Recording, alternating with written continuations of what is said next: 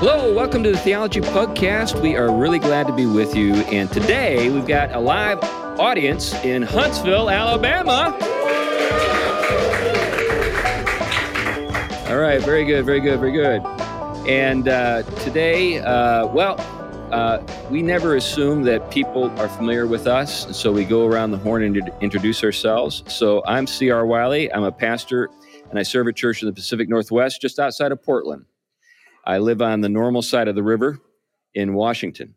And so I've written some books. I've been a college professor. I've taught philosophy. I've also been a contractor and a real estate investor, commercial real estate. So I've done a number of things. But that's me. Tom, why don't you talk about yourself? I'm Tom Price, like Chris, in being a distinct kind of person in a distinct kind of environment, like Washington State. I'm like that here in Connecticut. A fish without water kind of thing. I teach theology, systematic theology, Christian ethics, and philosophy. One of the places is Gordon Conwell Theological Seminary.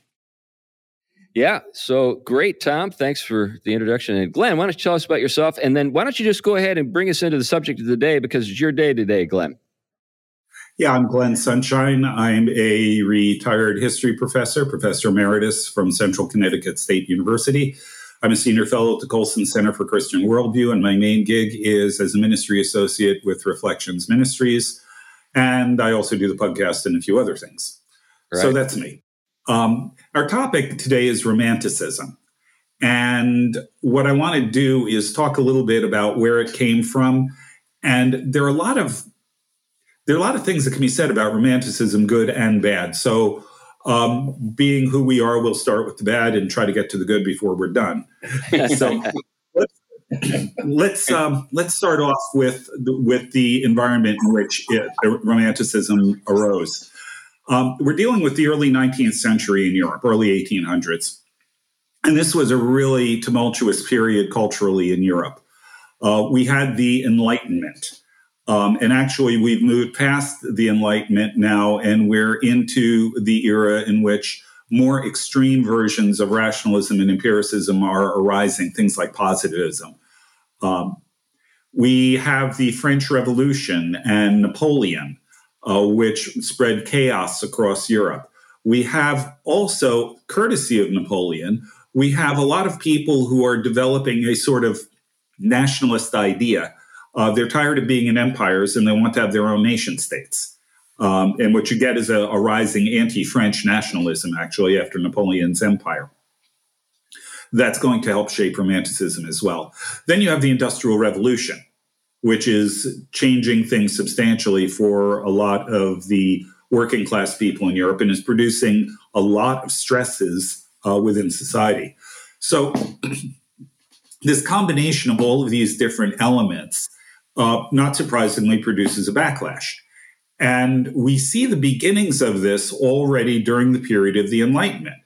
The Enlightenment is usually referred to as the Age of Reason. That's an old term that was used for it. But what most people don't know is that there is also a sort of counter-movement in the late 18th century that's referred to as the Age of Sentiment. It's where emotion and feeling and things like that are pushed forward ahead of reason.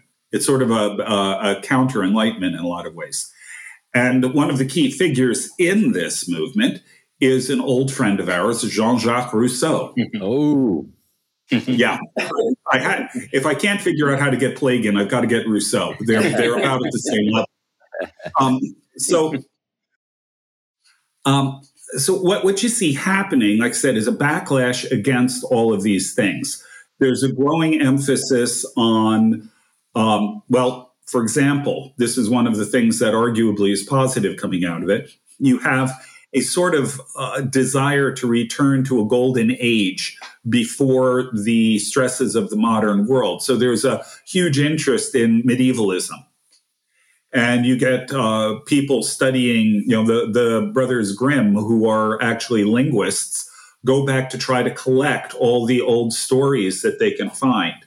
You have a burst of interest in Arthur. You get romantic artists like Rackham and others illustrating these stories, new interest in fairy tales, all these kinds of things that have been rejected by the Enlightenment. Now, one of the things that we can kind of insert here is there's also an architectural expression of this.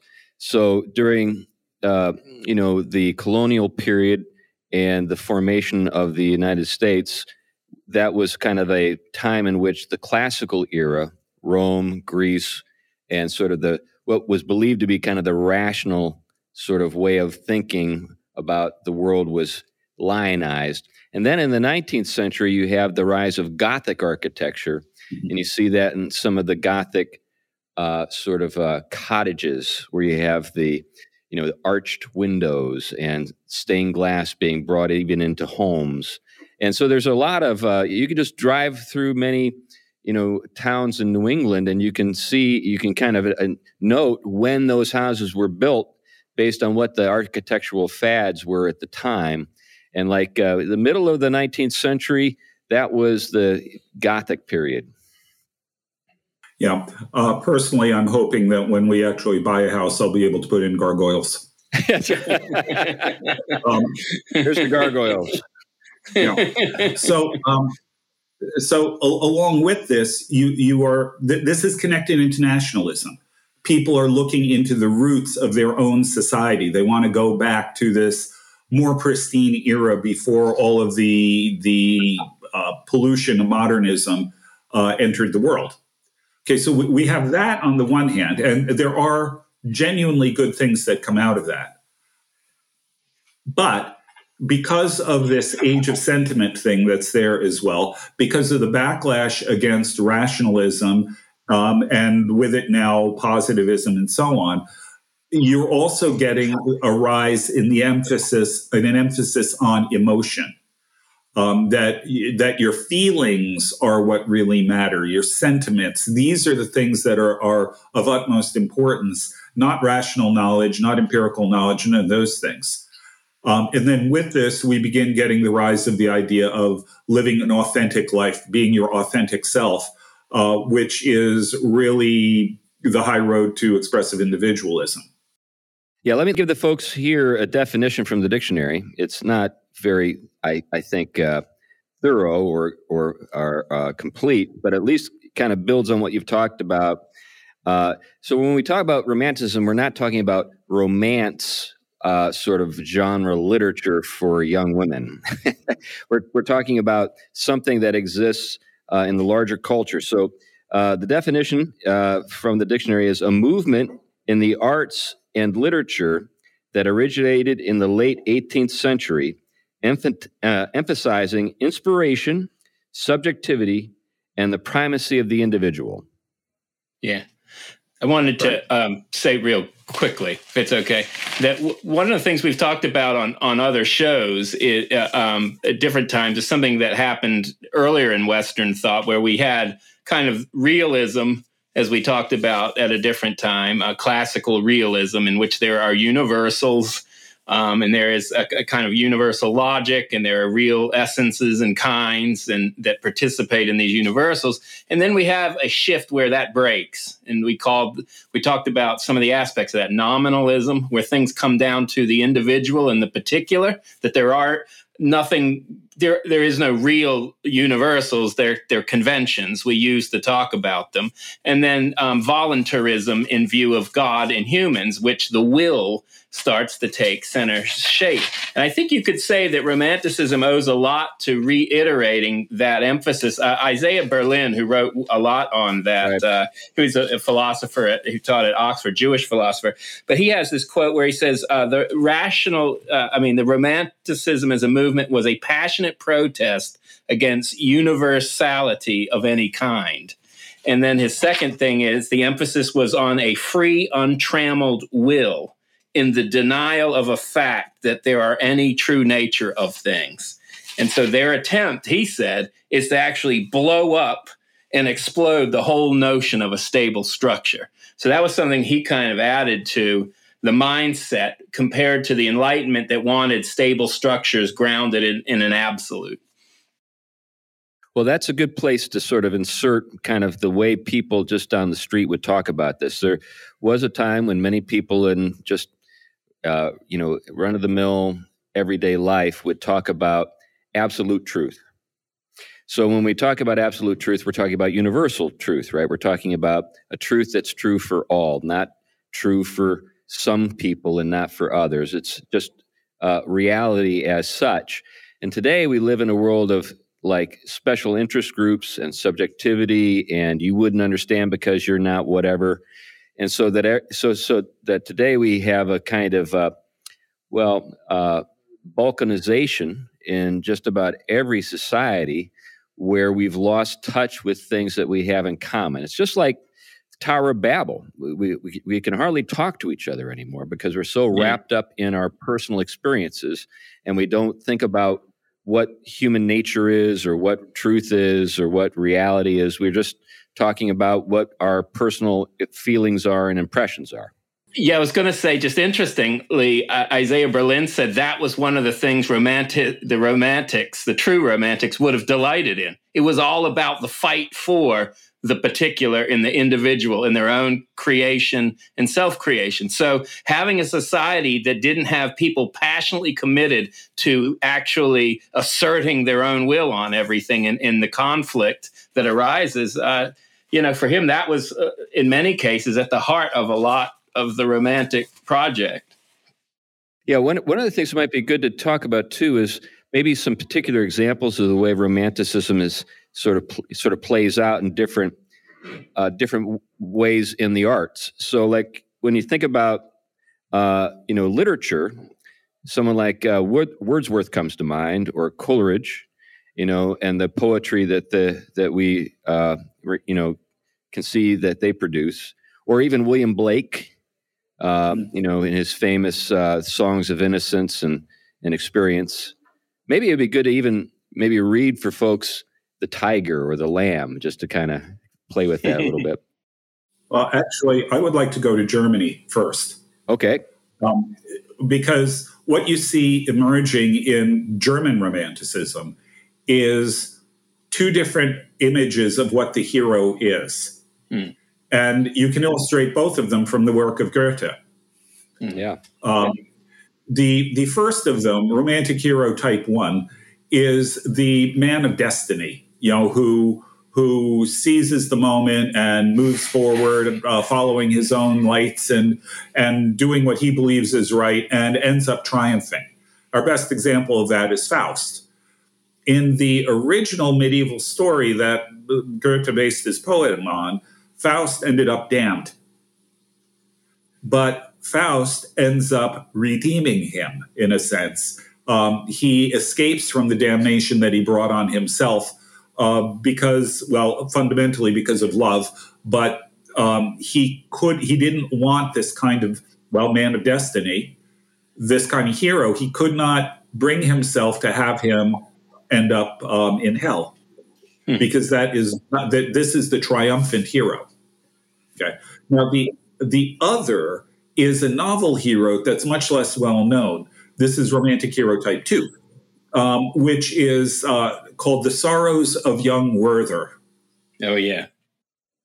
Yeah. Now in the Sorrows of Young Werther, I'm not going to go through them. Now, Young Werther is like woke before his time. He's kind of he's woke in sort of the artistic sense of sort of self-destruction, self-pity, and all that kind of stuff.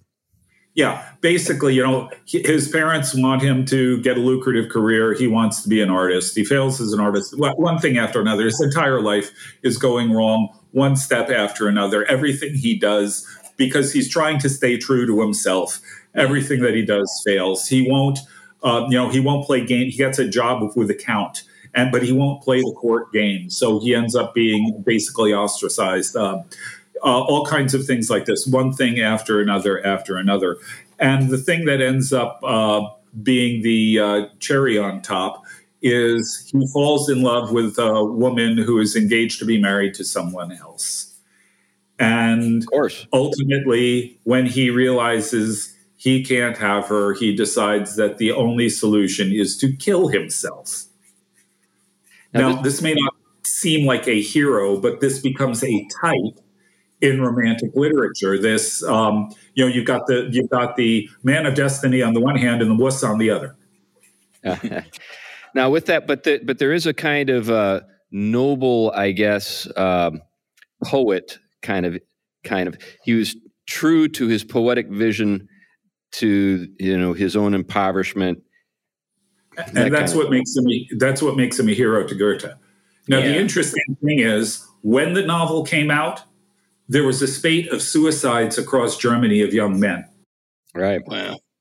Well, it's. I mean, you see that with a similar emphasis today. We just had statistics come out on the level of attempts at suicide among young people, where all the emphasis is on being your true inner authentic self. And this is one of the things I think that arises then, this whole notion of the individual self, the self as self-constructed piece of art, and that martyrdom or self-sacrifice becomes something good for its own sake if it is carried out, no matter what you're martyred for, as long as it is saying true to who you have, who you truly are, whatever that may be. So it's radically particular, individual, and it doesn't really have an orientation towards any higher good than the self and its authenticity. Right, and the interesting thing there is the exception to that is someone who gets murdered as a Christian missionary or something like that is not really considered to be particularly admirable. That's right. Because, well, they're not being true to their authentic self. They're being true to something outside themselves that they just sort of force themselves into the mold. That isn't really who they are. That's right. Well, I think what's at work underneath all of this, though, as you've noted sort of early on, is that there's a kind of Rousseauian sort of understanding of authenticity, which is sort of the spontaneous, sort of emotional sort of surge that comes from within that's pre-rational. In other words, it exists before you think. And then what comes later is, your thinking, and what you're supposed to do with your thinking is justify whatever this kind of inner kind of movement is and figure out ways to sort of play it out. We see that on a mass scale in our society now. But I guess one of the things I'd like to kind of get into, and bringing up Germans made me think about other forms of art. Beethoven, for example, is a great romantic composer. And if you want to contrast him with what would be understood as being a more classical composer, you'd have Mozart. So if you take, Mozart, and you think about what Mozart accomplishes in, say, the Jupiter Symphony, it's very moving, but it's also mathematically beautiful. There's a kind of structure to that piece that is a celebration of sort of the structure of the cosmos. Whereas with Beethoven, if you take dun dun dun dun, and then you just have this kind of progression where you're repeating the same set of notes in different keys and in different patterns. It's intended to kind of sort of elicit a kind of a strong emotional response. This is one of the things that catches people by surprise. There were riots that would break out in symphony halls across Europe when Beethoven was played. You know about this, Tom. You're a music guy. But yeah. it was just so at the time it was so kind of breaking the pattern that people knew and believed in, that it was really radical. And then when we think about the visual arts, a lot of people love the Impressionists, but Impressionism is a kind of romantic approach to the visual, painting in particular. And, it's about, Impressionism is about the impression that light makes upon the eye and the soul.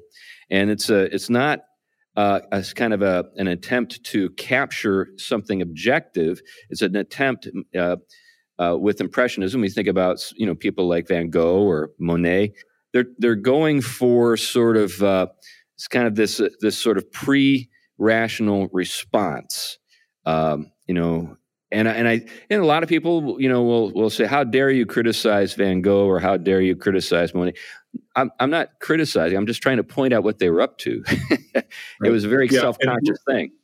Yeah, we have to add one more component in there. It's the impression of the moment.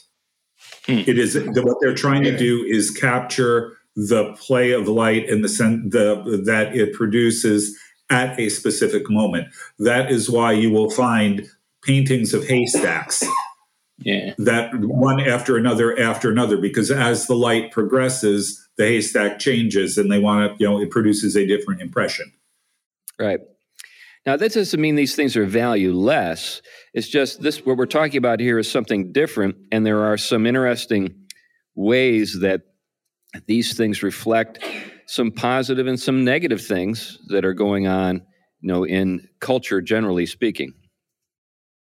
Yeah. As far as Beethoven goes, the term that they used in Germany was Sturm und Drang, which means storm and stress. And again, in a sense, we're back to young Werther. Yeah. Although you could also find elements of this within Faust as well.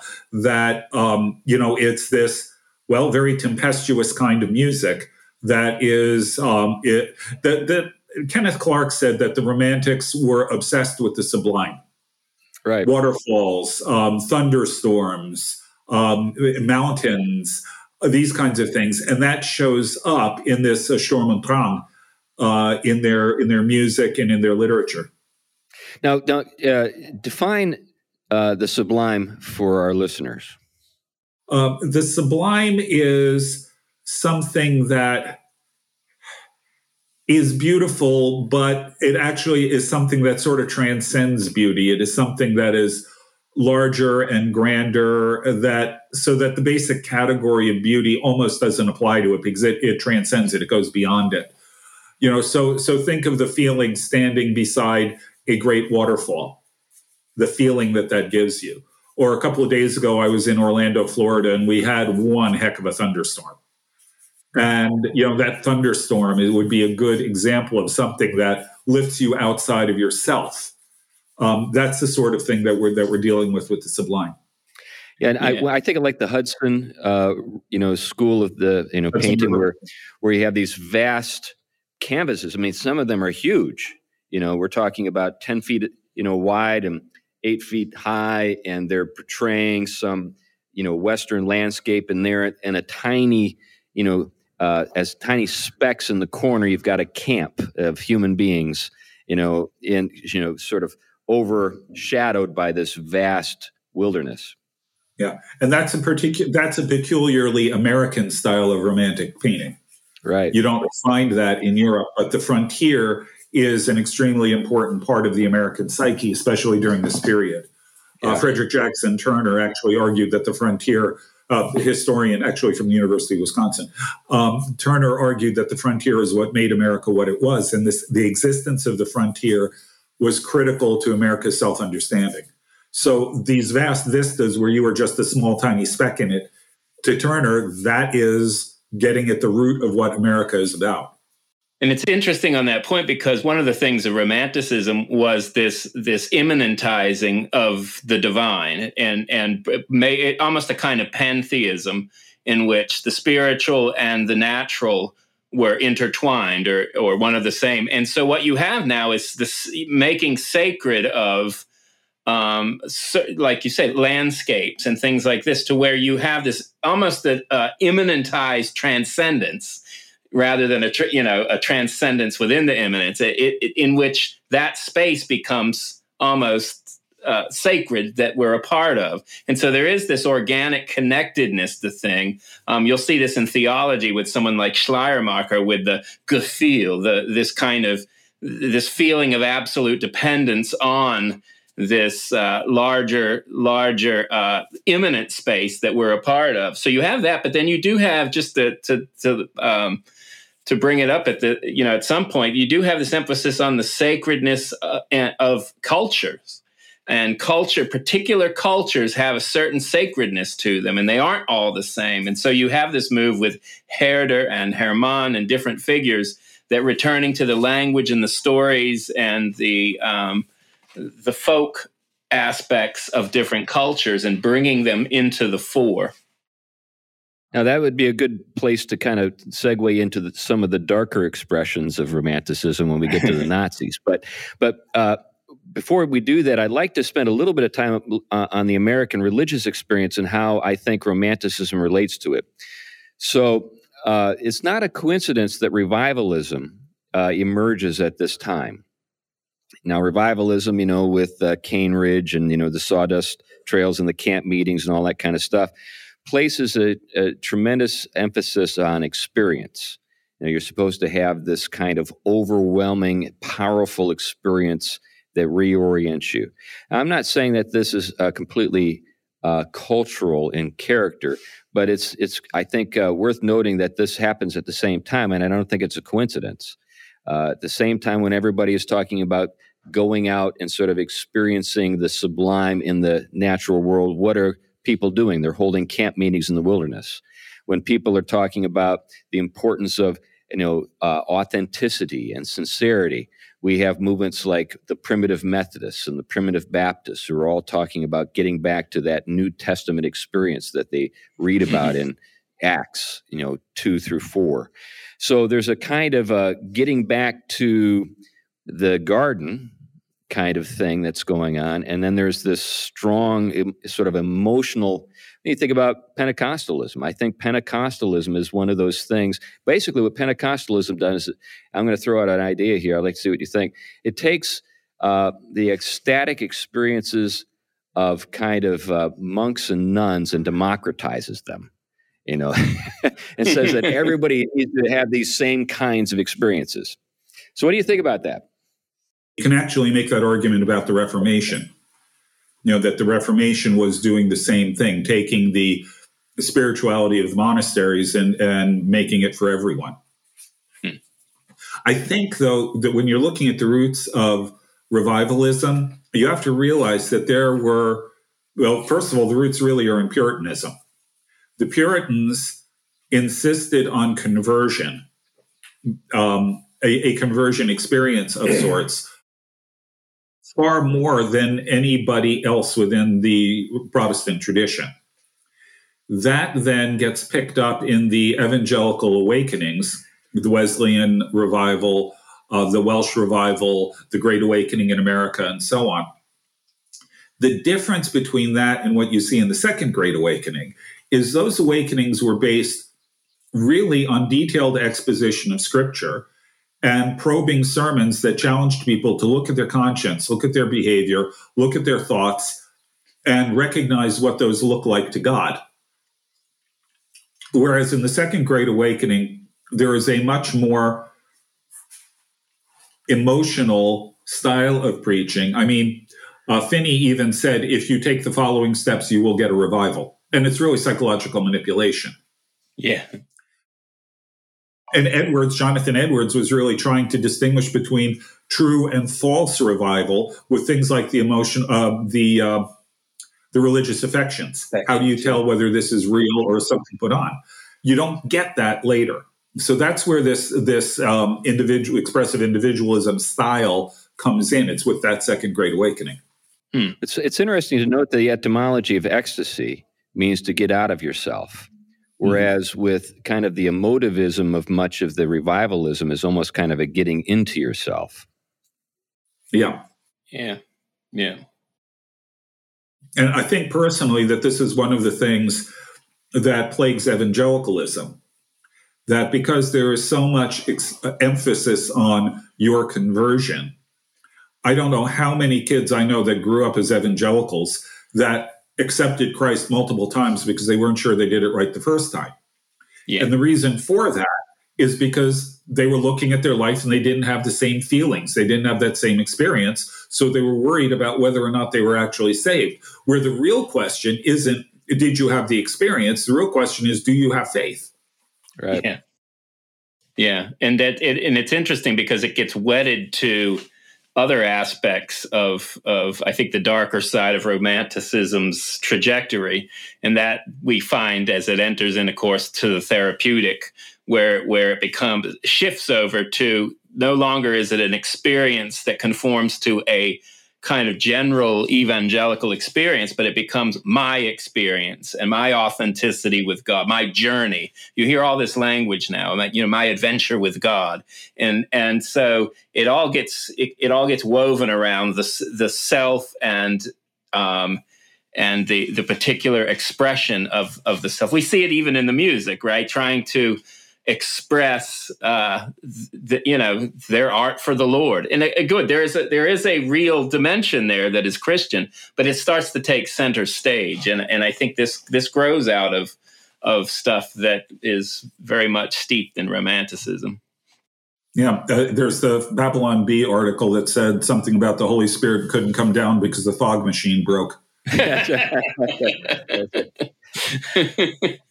Again, what's going on there? It is you're using your music, you're using your lighting, your effects to try to generate an emotional experience, because we believe that emotion is truth, that your emotions are a guide to truth when they're anything but.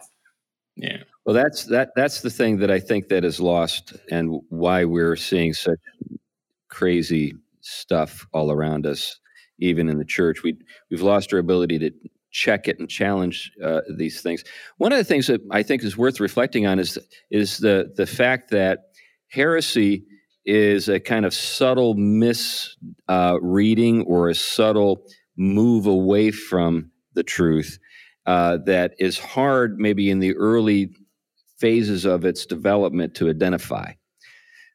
So when we think about, say, something that is as slippery as Gnosticism, we can say, well, of course it's important to remember things that Jesus said, like, it's better to lose an eye than to have your whole body thrown into hell, or it's the idea that, what will you give in exchange for your soul? It's better to preserve that and lose everything else, and that sense of distinction between things that are important can slip into a kind of complete dismissal of the physical and the importance of certain cultural realities that we enjoy because of God's grace in our lives and common grace in our culture.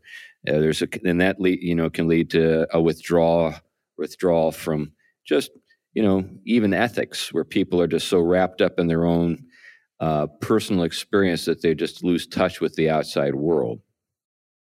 Well, and I think it's the combination. I mean, for example, I'm not the first to note, I think many have noted recently that subjectivity in the right sense of the word in many ways is a byproduct of our faith.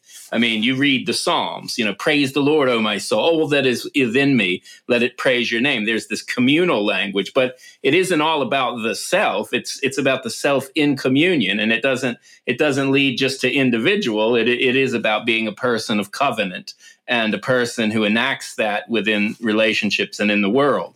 So subjectivity is something that you read Augustine. There's a lot of talk in the same direction. I mean, he's one of the one who develops this whole notion of the psychological analogies of the Trinity.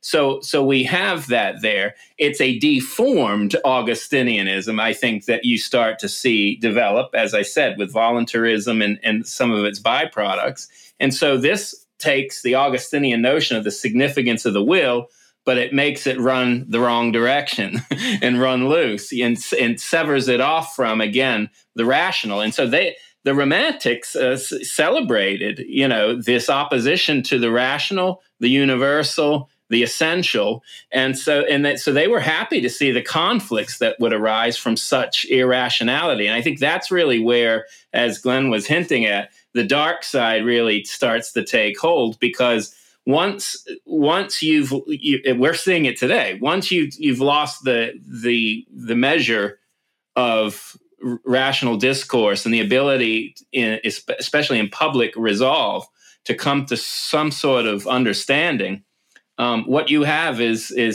a competition of wills, and the only thing that can quell it is either going to be some kind of dominance or some kind of extreme violence. And this is, I think, where the negative kind of nationalism and the flip side totalitarianism become very attractive in worlds that are under these conditions. Well, you remember the great propaganda film, The Triumph of the Will. Guess which group of people, were behind that. So maybe we should think a little bit about how, various dark sort of forces kind of get unleashed and even justified through this kind of movement that we call romanticism. Do you have any thoughts on that, Glenn? How this all kind of works out? Yeah, that's actually where I wanted to head next. The curious thing is that it mingles, to pick one specific example, it ends up mingling with scientific theories, specifically Darwinism. Right. And when you combine this idea of the folk, the people, who are one tribe, let's call it, what you get is the idea that tribe needs to survive, and the way it does that is it outcompetes the others. Now, I want to have a little fun here with folks. How many people drive Volkswagens here? We got a Volkswagen driver here. Were you aware that it was the car of the Nazi Party?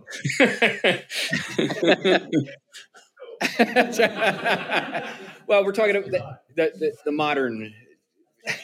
They've repented, but it's the wagon of the people, the folk.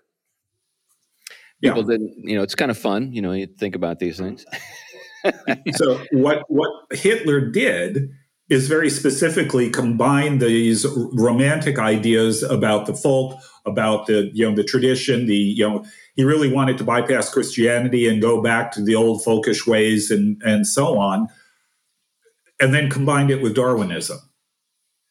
And what you get then is the idea that the Aryan race is the only fully human race. They're superior to all others, and therefore they have the right to take whatever they need from the lesser peoples around them by force if necessary, which it generally is.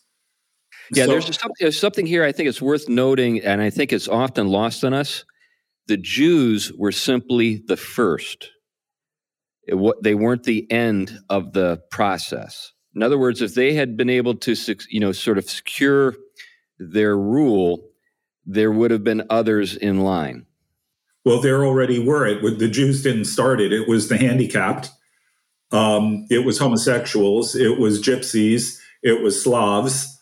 And the Jews are somewhere in the middle there. I mean, so this is this folkish ideology coming out of a German romanticism run amok. German romanticism combined with really, really bad anthropology. Yeah. I mean, the Germans were not Aryans. I mean, but the Aryans were the original in terms of the way they understood things. The Aryans were the original Indo-European people. And there was a German anthropologist who argued that they were actually the ancestors of the Germans, which is completely wrong. But the word Arya means noble in Indo-European. So they were the noble people, which of course the Germans meant us. Right. And Hitler picked up on this bad anthropological and linguistic argument. Now, what's interesting, though, is that when you consider this matter of your identity, your primary identity in Nazism is not as an individual, actually in any form of fascism. You're not an individual. You're a cog in the wheel. You are part of the state. You're part of the folk. Your individual existence doesn't matter. You're an ant in a colony. Now, the thing that I find striking about that is effectively that's what critical theory argues. Oh, yeah, we're back to it. Yeah, right. Yeah, all you are is a representative of your particular folk. And everything about you is determined by the folk that you're part of. Right. So this is even coming in and helping to shape modern political theory. Well, if you notice kind of one of the tensions that are going on, let's use American politics for this case. What you have is a worry within the tension or anxiety between fighting groups, let's say right and left, and just to use a typology here. What you have is a fear from the left that you have an irrational nationalism arising with someone like Trump, right? Or someone like a MAGA movement. And their fear is this is an irrational movement and it's going to be dangerous because it's not going to be able to be contained. But the flip side is the alternative is a hyper irrational expressivism where they combine the radical self-expressive constructivism of identity, like transgenderism, all the different groups, mixed with a similar irrational group. And those groups are incommensurable. And so therefore, the only thing they can connect with is where they fit in the victim chain. And that becomes what unites them in a way to be an opposing force to the irrational or fearful nationalism. So nationalism can't be a good group. It has to be all these victims. Yeah, and you can add to that Philip Brief's idea of death works. Yeah. If you look, let's take the best example. You look at the LGBTs, and we'll just stop at T. Lesbians and gays historically never got along. Right. The only thing that they have in common, and add bisexuals in at this point, the only thing that they have in common with each other is they oppose traditional morality. That's the only thing that holds them together. Transgenders fit in even worse because if you can be transgender, lesbian and gay no longer has meaning. Yeah. Right. Yeah. So it creates a very unstable cocktail. And the only thing that holds them together is their opposition to traditional moral values. Yeah. That's right. So which means that when traditional morality goes away, I'm not saying it will, but if it were kind of hypothetically, they'd be at each other's throats. They wouldn't last very long either. In a few years. One generation, and they're done. Right. So I'd like to switch toward the more positive side of romanticism, because there's very definitely a dark side. We have the whole expressive individualism thing. We have this idea of folk ideologies. We have all of these kinds of things. But there's also something really important in here that we touched on in our discussion about the medieval mind of C.S. Lewis. Mm-hmm. Lewis is impossible. He does not develop his worldview without the Romantic movement. Tolkien doesn't develop his worldview or his world without the Romantic movement. Yeah. Both of them were really, in a lot of ways, rebelling against the modern world. They're rebelling against the meaninglessness that comes from scientism. They're rebelling against technology. They're rebelling against the ravaging of the planet. They're rebelling against the abuse of traditional cultures, village life, those kinds of things. And they see the world in a radically different way than most of their contemporaries. And this is only possible because they were heavily influenced by the Romantics. People like William Morris, George MacDonald, and others. This might be a good point to bring up a particular word, that's a German word that Lewis uses, Sehnsucht, to talk about this very thing you're getting at.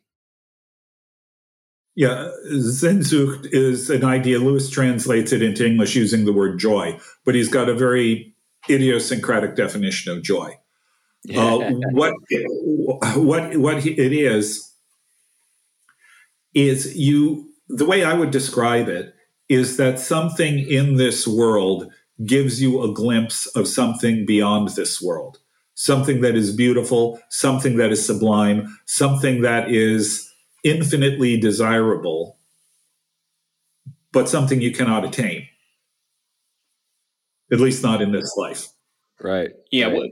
What you have happening with Lewis, and I think Tolkien similarly, is you have them taking the good aspects of Romanticism and placing them within a realism. I mean, with Lewis, you definitely have it right there in his Christian Platonism.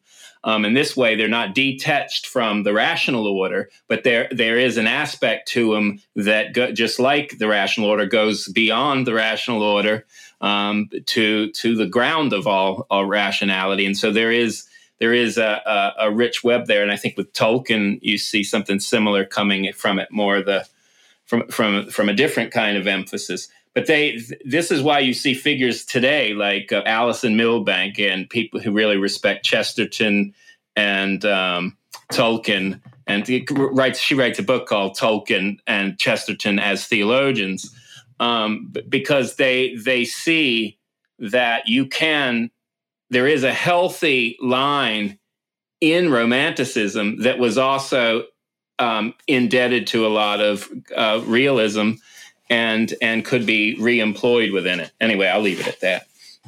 Yeah. Go ahead, Chris. Yeah, just so our listeners know the correct spelling, because the way it's pronounced, as English speakers, we would never get to this spelling. But it's spelled Sehnssucht. It's pronounced Sehnsucht. Just so you know. So if you're looking it up, now you know how to spell it and look it up. But it means longing, desire, yearning, or craving.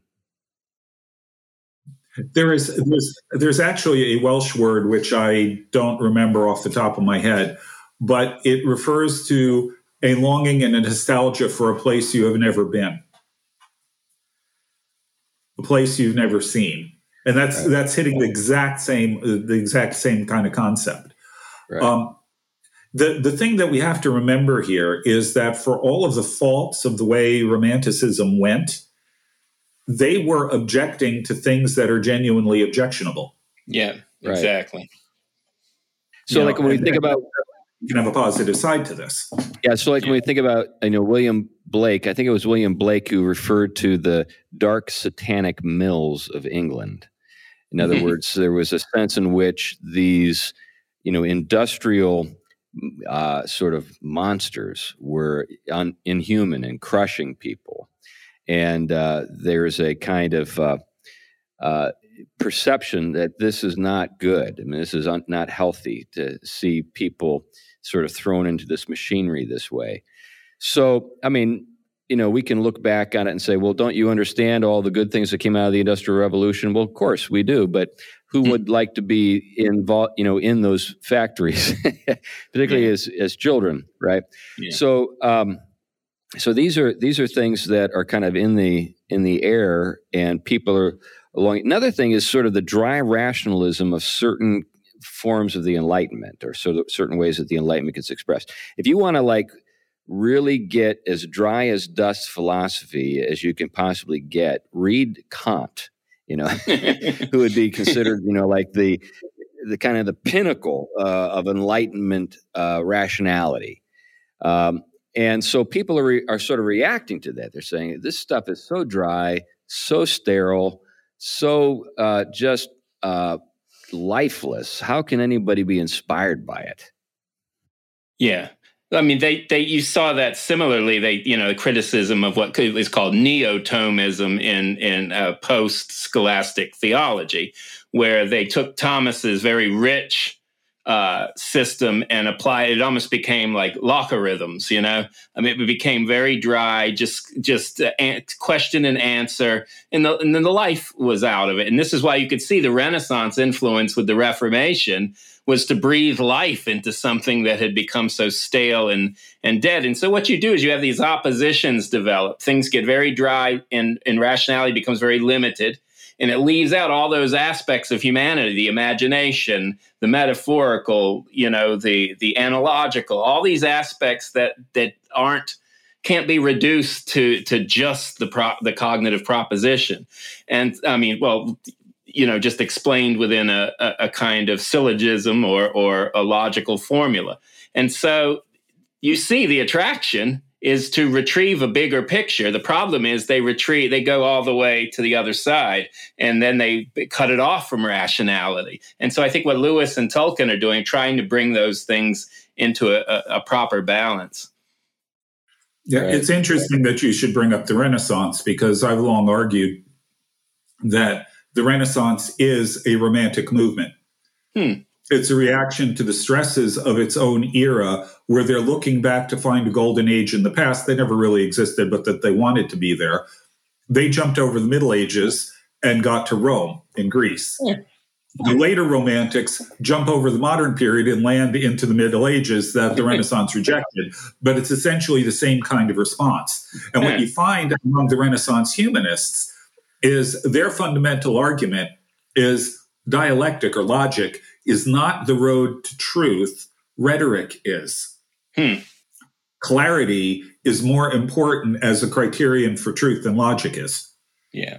And there are huge debates about this in the 16th century, right as the Reformation is getting rolling. Now, that's interesting, Glenn, because many people would associate rhetoric with sophistry. There is a good argument to be made there, but their point was that what is clear is true.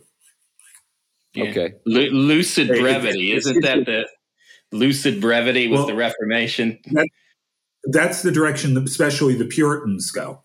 Where the Puritans are going to take this emphasis on rhetoric, and they're going to say, we don't need... If you ever want to see an example of rhetoric gone amok, read the opening sentence. That's all you need. The opening sentence of Boccaccio's description of plague. I got that one in now, too. Boccaccio's description of plague in Florence. It is so florid as to be almost impenetrable. The Puritans reacted to that, and they insisted that what you needed was plain and simple preaching. So they're very straightforward with this. Now they've got their own way of approaching rhetoric. They've also got their own way of approaching logic, which was actually following Philippe Rameau in France, where instead of syllogisms, he breaks everything up into binaries. But that's a different issue.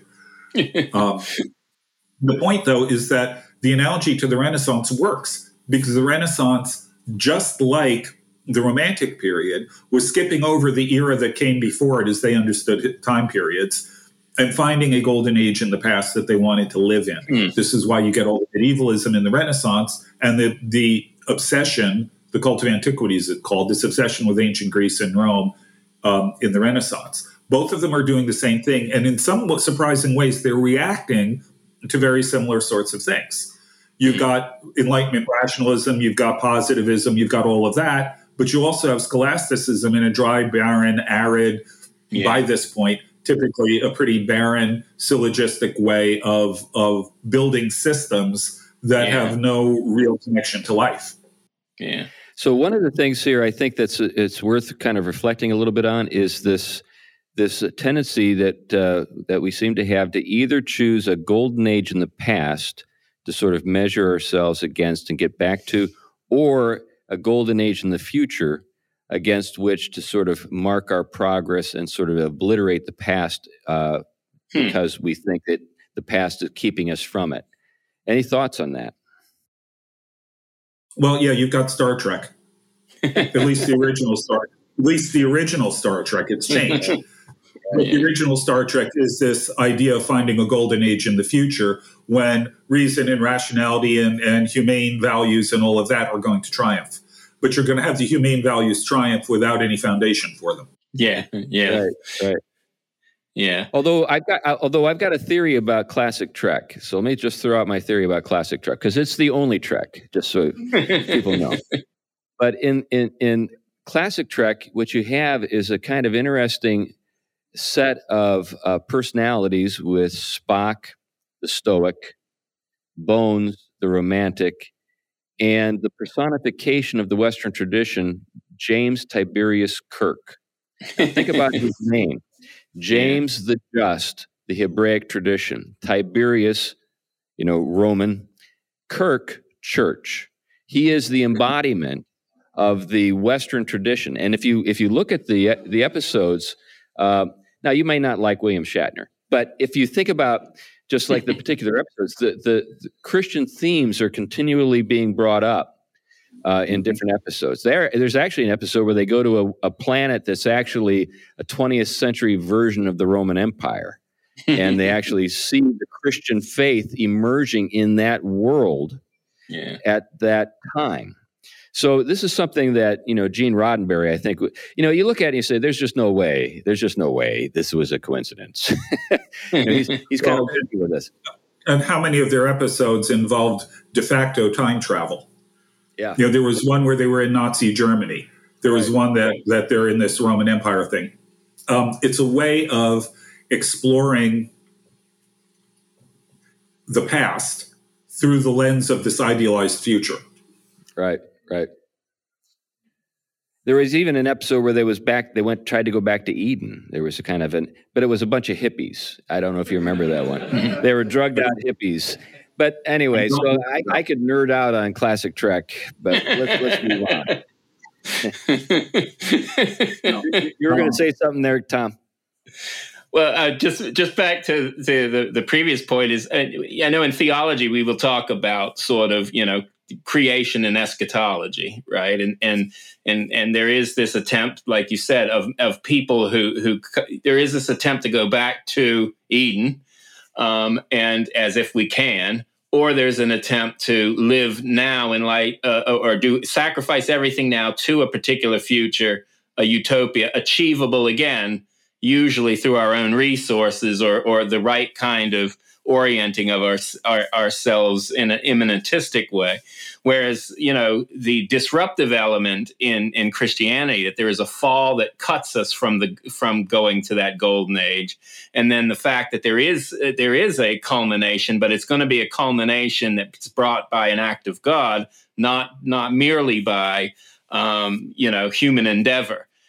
So that places a tension then. So what you have is, but then you add the Christian church, which in some ways is the carrier of both. The retrieval of creation and the resurrection of Christ and the self-enactment of that.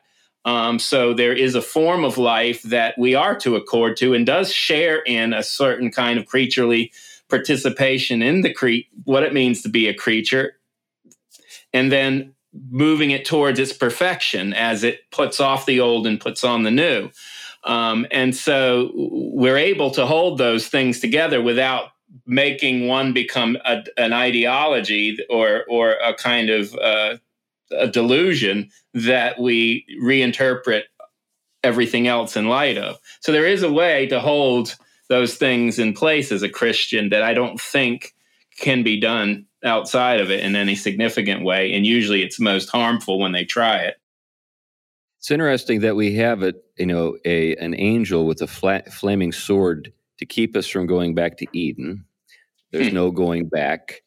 And then, as you noted, there's no ability that we possess to sort of immanentize the eschaton, as Eric Voegelin said. We can't actually bring that future into the present the way we would like. We have to wait for God to do something, the new creation, new heaven, new earth. In the meantime, there is a heaven above.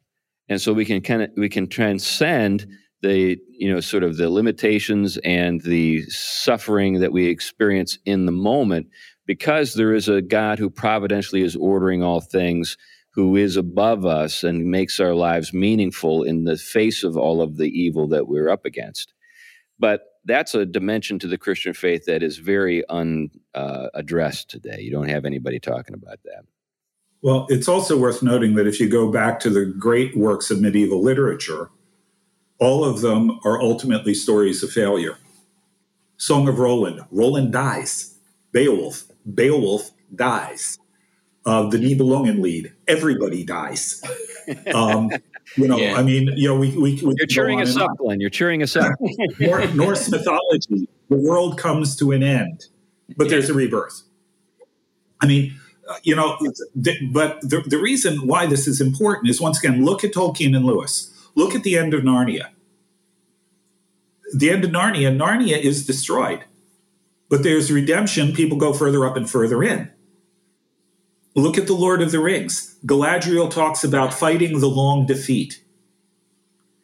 There's a very clear sense in Tolkien and Lewis, which is very deeply embedded in medieval literature and, frankly, in historic Christianity, that there is no way we are ever going to be able to achieve the end state. We're never going to be able to bring paradise in. That is going to take a cataclysmic act of God for that to happen. Now, all you post-millennialists out there, you can think about that all you want, but this is what the historic Christian tradition has argued, and it's one of the things that I think that this recovery of the medieval traditions, plus the experience of World War I, really embedded deeply in Lewis and Tolkien and their philosophy. Well, let me speak up for the post-millennial view. I knew somebody would. There are two ways to think about it. One way is to think that we have the capacity to bring about, because of the work of the Spirit in the church, this golden age.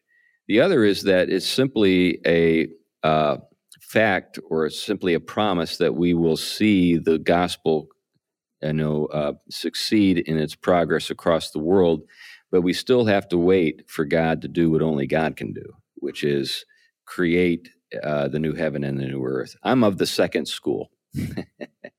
Yeah, and I think my point a minute ago was more to say that more emphasizing the way in which people try to assume that their action is enough. You see this with sort of Protestant liberalism, that we're bringing about progress. We're bringing about the kingdom, if you will. And of course, they would gloss it with language of it, the Spirit's imminent work, and this is, of course, God's work. But we're the stage on which this is taking place, and we're the agents actualizing it. We see this with panentheism of Jürgen Moltmann, right?